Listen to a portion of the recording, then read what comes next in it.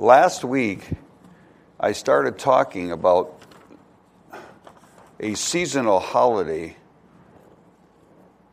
that is to be celebrated for all generations in the Jewish community, but it's in the Bible. And we know that all Scripture is profitable, okay? And so we look at these things, we say, what's the profit in for us? You know, I'm not Jewish, I'm a Christian, what's the profit for us? Well, let me tell you the profit to the body of Christ on the holiday of Rosh Hashanah means the head of the year.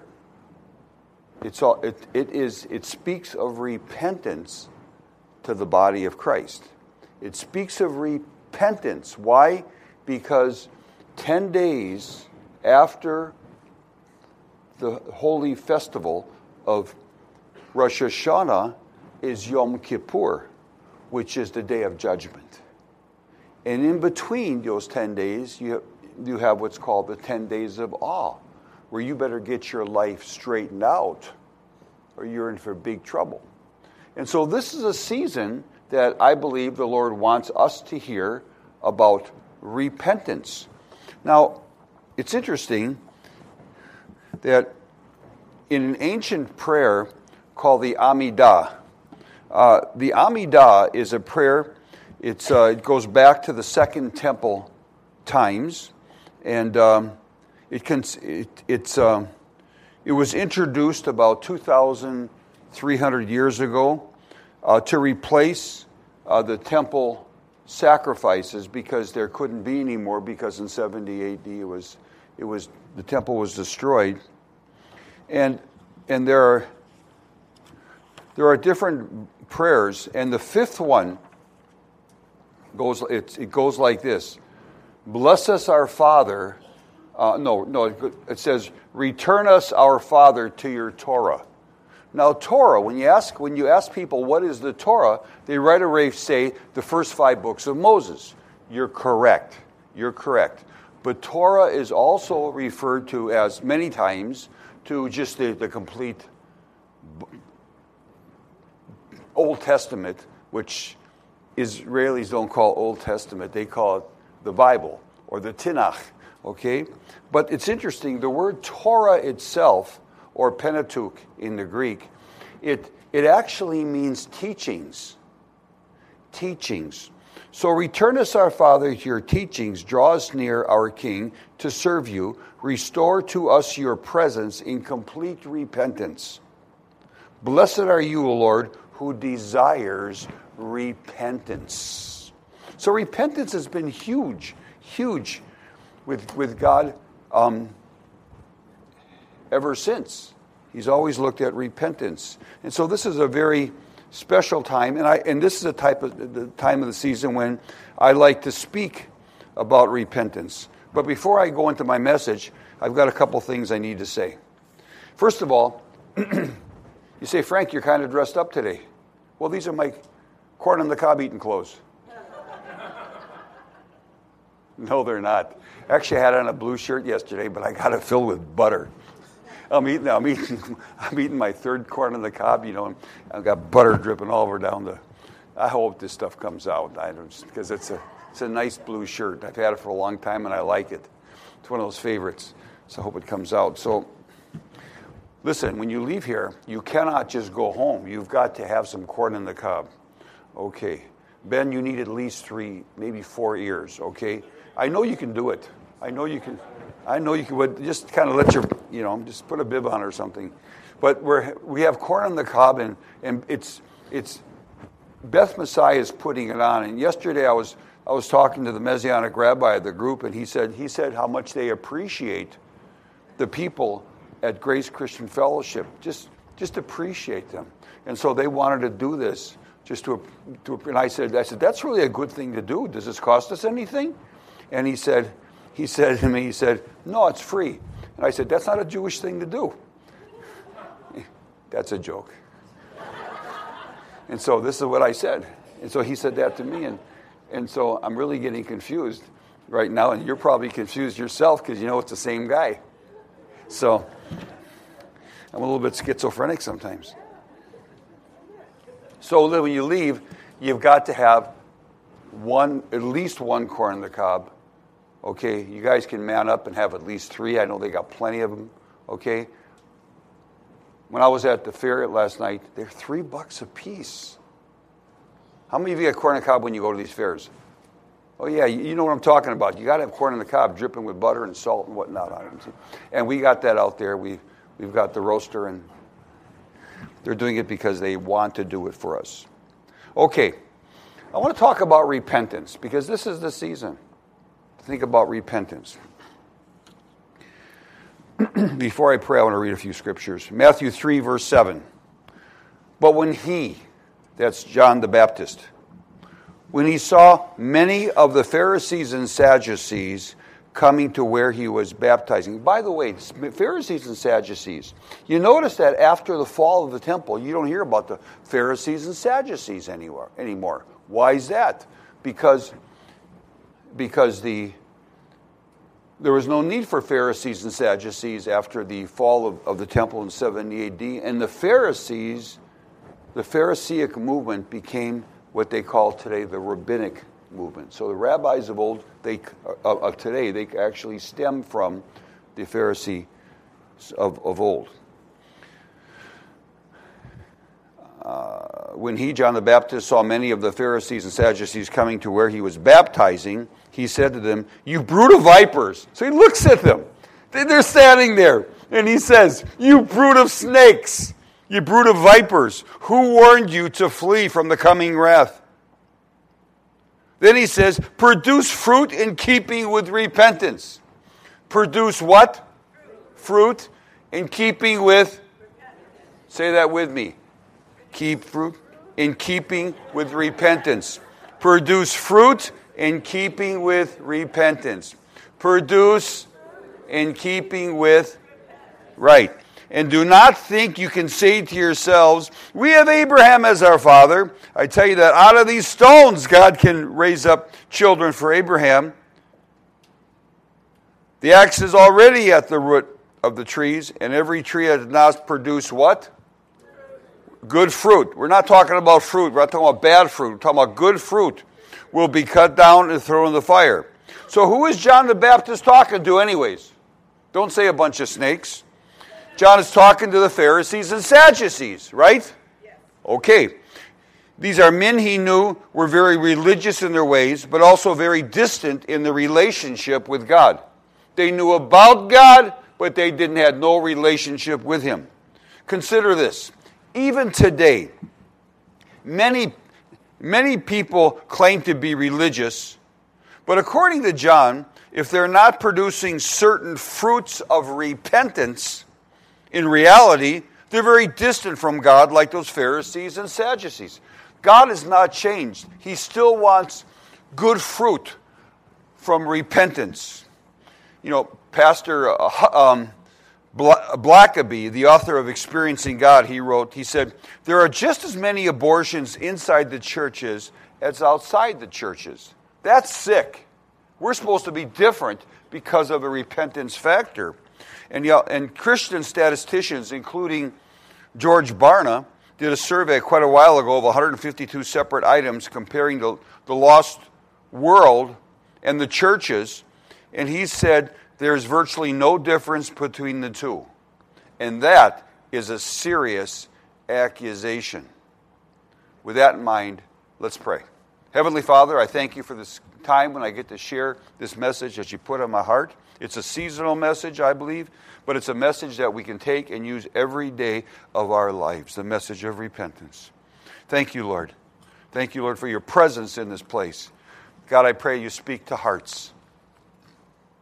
In Jesus' name, amen. So this morning I want to talk to you about what John said to those Pharisees and Sadducees in Matthew 3, verse 9. Which is, and do not think that you could say to yourselves, "We have Abraham as our father." I tell you that out of these stones, God can raise up children for Abraham. John knew those Pharisees and Sadducees were going to quickly point out their family history as proof of their closeness to God. Family history as closeness to God. And Jesus wanted them to know that their family history counted for nothing. Nothing. And to put them in their place, he said, I tell you that out of these stones, God can raise up children for Abraham. Over 2,000 years has passed since that dialogue, and people today are still thinking like those Pharisees and Sadducees. In that sense, nothing has changed. I can't tell you how many people I've asked. I said, are you a Christian? Are you a Christian? And the response is, well, my family are Lutherans. My family are Baptists. I went to a Baptist Sunday school when I was a kid. Oh, my uncle's a pastor. You know, my first cousin's a deacon. I was baptized as a baby.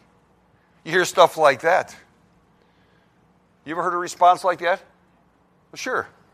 The fact of the matter is, just because you're born into a Christian family doesn't make you a Christian, any more than being born in a bakery makes you a donut. Yeah.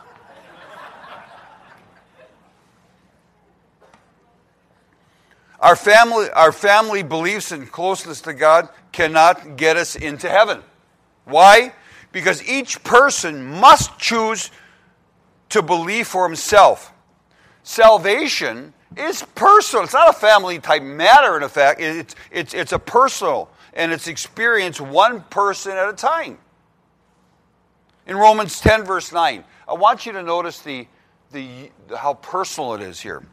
That if you confess with your mouth Jesus is Lord and believe in your heart that God raised him from the dead, you will be saved. For it is with your heart that you believe and are justified, and it is with your mouth that you confess and are saved. Excuse me. You see, when we rely on our family history, like the Pharisees and Sadducees, we claim a relationship with God without the need to personally repent from our sins. In other words, you keep on, because my dad's a preacher, I can just do what I want. No, it doesn't work that way. Your dad may be saved, but you got to get saved yourself. It's not family pride in our history's relationship with God that makes us a believer. In a way, it's a humility, knowing you personally need to be forgiven for your sins. Repentance. I'm talking about repentance. What in the world is repentance anyways? You don't hear about repentance outside the kingdom of God too much. You don't hear people talking about repentance. For a lot of people, repentance means you're sorry. That's not repentance. Usually they're sorry they got caught. What is repentance? One guy said, I'm going to pick something like whatever sin. He's going to say, listen, repentance is not so hard. I did it 12 times last month on the same thing. Oh, you never really repented.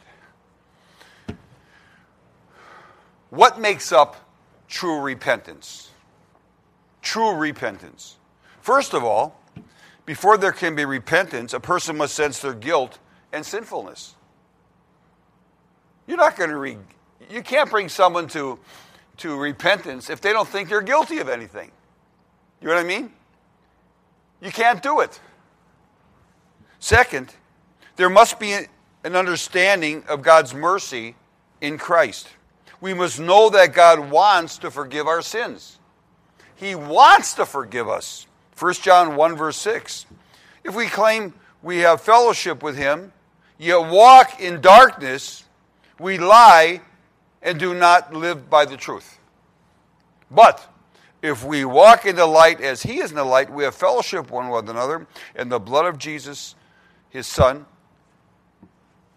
purifies us from all sin. The blood of Jesus Christ purifies us from all sin. That means all sin. Now, some sin are really just terrible. But you know what? The blood of Jesus is so powerful. It can cleanse you from that sin too. Now, the third The third thing that makes up true repentance is, listen, if you don't,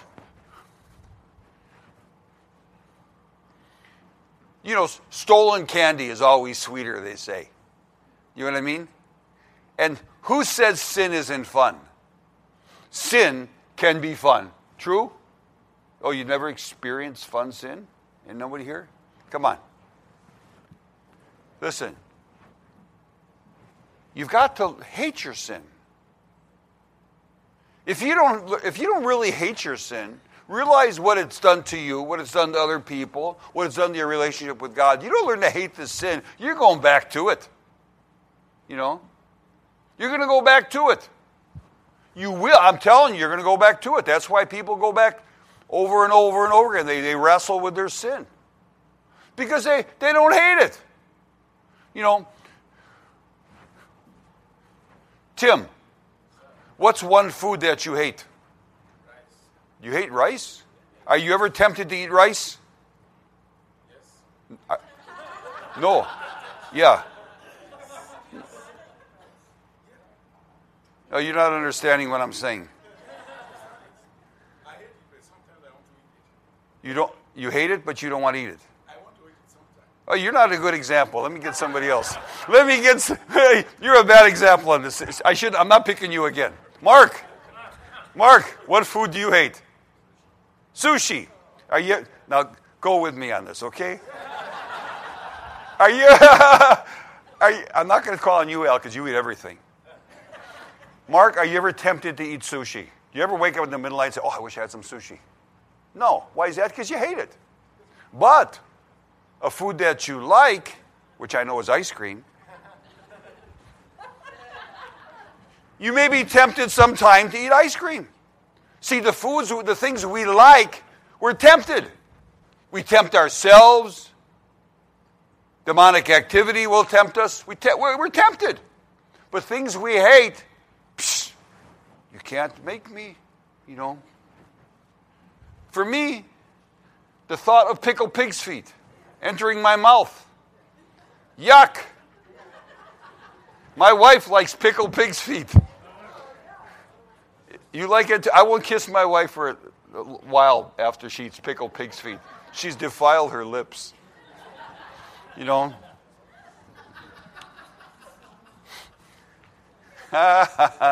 know that, did you? So how do you like pickle? What's she saying? Yeah, with a preacher, there's not a whole lot sacred. It goes on in the family. Everything is a example. We must hate our sin. For instance, I'm looking at some sure-tail relatives right now from Green Bay. Are you ever tempted to root for the Vikings? No way. Okay? You're not tempted to.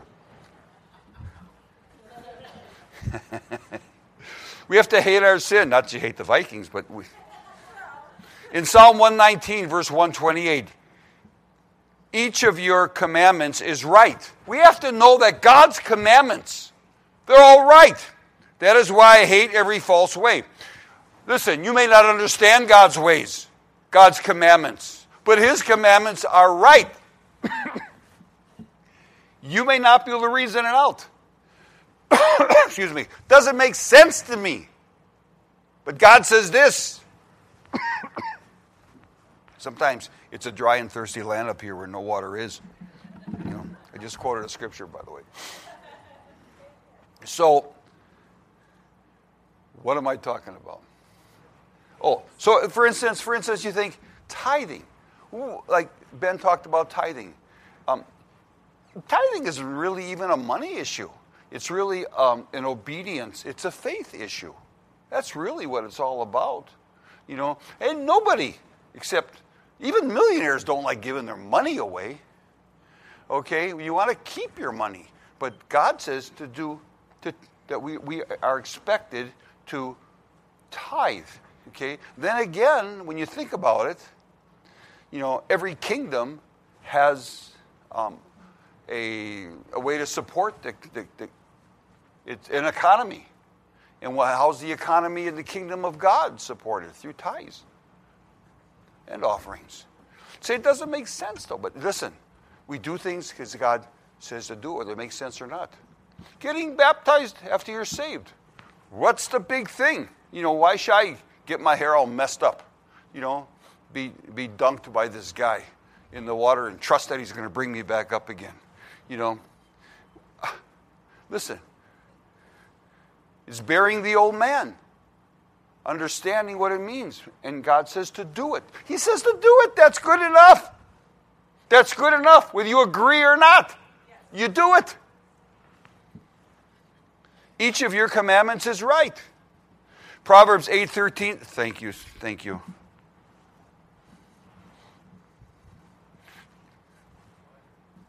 I spoke at one place, and I looked at the water, and I looked at it, and I thought, man, I wonder if that's the baptismal water. I don't know. There's little floaters in there. There's no floaters in this one. Proverbs 8:13, thank you. To fear the Lord is to hate evil. To fear the Lord is to hate evil. To hate evil. Evil comes in different forms. You have to learn to hate evil. You can't say you fear the Lord and you love evil. You put up with evil. No, to fear the Lord is to hate evil. Now, would you agree with me that we are to love what God loves and hate what God hates? Okay, some of you are thinking, God is a God of love. Yes, He is. But there's another side to God. He hates some things. Not the people, but He hates actions. For instance, Proverbs 6:16. These 6 things the Lord hates. Indeed, 7 are an abomination to Him. A proud look, the spirit that makes one overestimate himself and underestimate others. A lying tongue in hands that shed innocent blood. A heart that manufactures wicked thoughts and plans. Feet that are swift in running to evil. A false witness who breathes out lies, even under oath. And he who sows discord among his brethren. He who sows discord among his brethren. Oh, there's a lot of that stuff, especially in the body of Christ and local churches. I can't tell you, God hates when discord, when there's division. God hates that stuff. And so we need to do whatever we can to keep the family the family.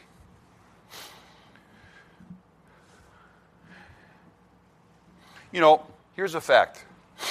When you know you have sinned, it's spiritually healthy to feel grief and pain. It is. Just recently, man, did I blow it. My wife and I were out of state, and I don't know why I said this. Sometimes I say stuff and I'd say, I wish I could push delete. But there's this gal at the cash register, and she had her hair up, and she had a great big tattoo right behind her ear. And it was the ugliest thing I've ever seen. And I would have sued that guy. Because you couldn't even tell what it was. It was like a nasty birthmark. But it was just not good. And I opened my mouth. And I talked to her about that tattoo. And I shouldn't have said anything. And I felt the conviction of the Holy Spirit right after I got in the car. Of course, what God used my wife's look at me to hasten what the Holy Spirit was saying to me. But I knew I shouldn't have done that. I hurt that girl's feelings. I mean, I know I did. I'll never do that again. And I just pray that she forgets what I look like. She forgets what I said. It's good to feel bad when you sin. If you don't feel bad when you sin, I mean, there's something wrong. We can sear our conscience Our conscience can be seared. And God forbid that happens. 2 Corinthians 7, verse 10, out of the Amplified Bibles. For godly grief and the pain God is permitted to direct produces a repentance that leads and contributes to salvation and deliverance from evil. And it never brings regret, but worldly grief, the hopeless sorrow that is characteristic of the pagan world, is deadly, breeding and ending in death. So God wants you to feel bad. He wants you to feel bad when you've done wrong. And He's the convictor of sin. He does that. He will convict you when you do wrong. And you need to just be obedient to that and repent. Repentance will always produce fruit. Always. And that's why a true Christian is always changing. Always changing to become more like Jesus Christ. See, I've changed to become more like Jesus Christ. When I see a big blob behind, a tattoo behind someone's ear, I'm not going to say nothing. Because Jesus, I don't think, would have said something. Would He approve? I don't know. I'm not going to get into that. But I'm sure He wouldn't make the gal feel bad. I made her feel bad. We're always changing to be more like Jesus Christ. The fourth attribute of repentance is dependence. The fact of the matter is, Jesus started something in your life. And what He started, He can certainly finish. But for Him to finish His work in your life, you must trust and depend on Him. You must depend on His power and His will for your life. And sometimes you don't understand how things are turning out. But you look back and you say, God, I'm glad I went that way. I'm glad I went that way. You'll never regret going the will of God. Never. He's the one who sees around corners. You don't. Proverbs 3, verse 5, out of the Message Bible.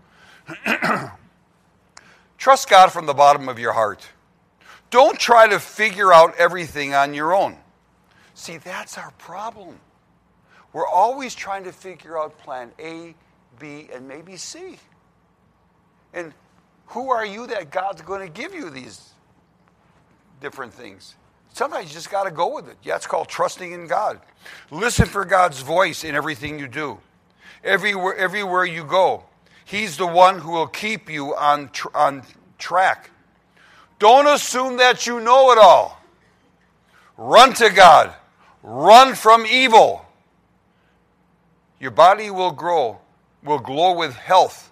Your very bones will vibrate with life. Feels good to repent. Feels good to do right. It feels good to know that you did wrong, but you'll never ever do it again. It feels good. It's good for your bones that you don't have to carry guilt. Honor God with everything you own. Give Him the first and the best. Your barns will burst. Your wine vats will brim over. But don't, dear friend, resent God's discipline. Don't sulk under His loving correction. It's the child He loves that God corrects. A father's delight is behind all this. See, part of the fact that I know God loves me is I was corrected. I felt such a guilt over this gal and saying what I said. That's part of the conviction and guilt that the Holy Spirit will actually put on us. Okay? Don't feel bad about that. Just do the will of God and never do it again. Repent and never do it again. The good news for believers is that we serve an all-powerful God who is able to provide all the resources we need for victory in our journey. And the key to a successful journey is that we must recognize our need to depend on Him and trust in His strength. to trust in His strength. And for many of us, that's a problem.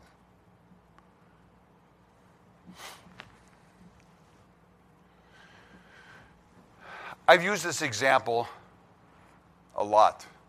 But when I was in Bible college, they thought they'd start a new program. And they had guys that were going to be graduating. They said, let's let them close the service, give the altar call, and break them in. And they said, let's have Sussler be the first one, because he's led people to Christ, and he'll have no problems. He'll be a good example. So, they asked me. I said, sure, no problem. It just so happens that Sunday evening, Jim and my wife and I, we were taking a vacation to Hawaii. And my mind was on Hawaii. My mind was on packing. My mind was on, are all the plans set for the vacation? My mind was on finances. I had a business then. My mind was on the business, okay? Did I pray about giving the altar call? No. I didn't pray about it. I thought, I can do it. It's no big deal. You get up there. Just say whatever you're going to say. People raise their hand. Someone else takes them away. They get prayed for. That's it. Okay? So I'm up there. And it was a tremendous evangelistic message. And so I got up there to close it. And I got up, and it was about 1,500 people there. I knew most of them. I looked. Every ability, my mind stopped working. I couldn't think. I don't think I could spell my last name. All my abilities seemed to leave me. I started stuttering. I couldn't talk. I couldn't think. I made a fool of myself. It was terrible. Terrible. How was it? Terrible. I got off. I wanted to leave real quick. A couple of my buddies, they said, what happened to you? Don't want to talk about it. Don't want to talk about it. So Pat and I are on this vacation. Every time I think about it, I just make, it caused me pain. Pat would look at me and say, quit thinking about it, quit thinking about it. She knew what I was thinking about, how I made such a fool out of myself. Why? I trusted in me. Okay? I almost changed churches. I was so ashamed that I was going to come up with that saying, the Lord's leading me to go someplace else. You know, that's what people say sometimes when things happen, you don't want to tell people. I was so ashamed of me. I went back to church and I talked to an elder who was a guy I associated, my elder. I said, Wayne, you know what happened to me? Dun, dun, dun, dun. He said, yeah, he was there. I said, something like that ever happened to you? He said, yeah, a few times. And then I realized what I need to do beforehand. I said, yeah, I got it. I got it already. I'm not leaning upon my own flesh. I'm not my own ways. It's going to be God all the way because it wasn't God. You know, I'm going to learn from that one experience. I'm not going through this again. Never, never, never. So far, I haven't had to go through this yet. I don't want to ever go through it again.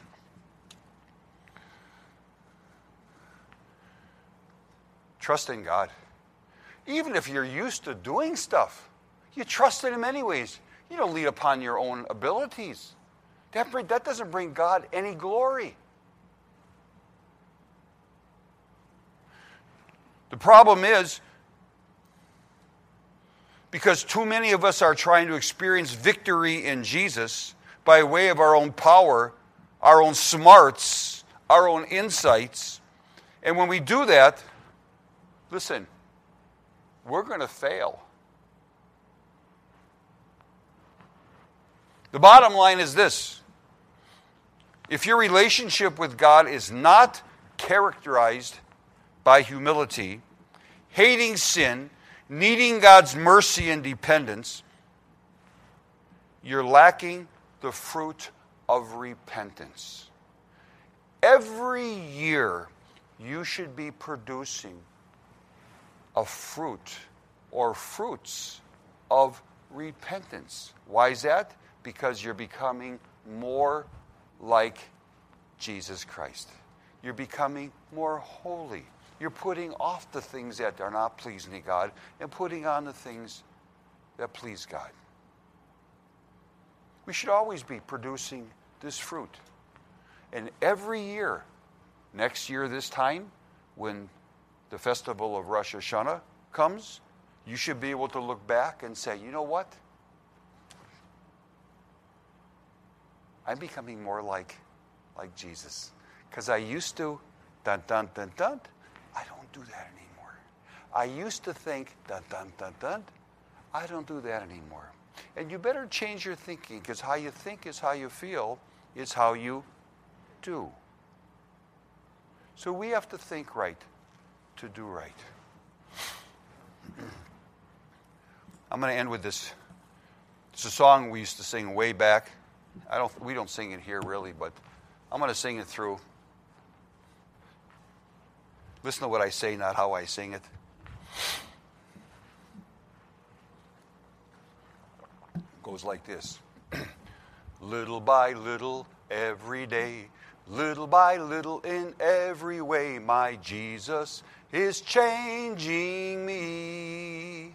Since I made a turnabout face, now I'm growing in His grace. My Jesus is changing me. My precious Jesus, I'm not the same person that I used to be. Sometimes it's slow growing, but there's a knowing that one day perfect I will be.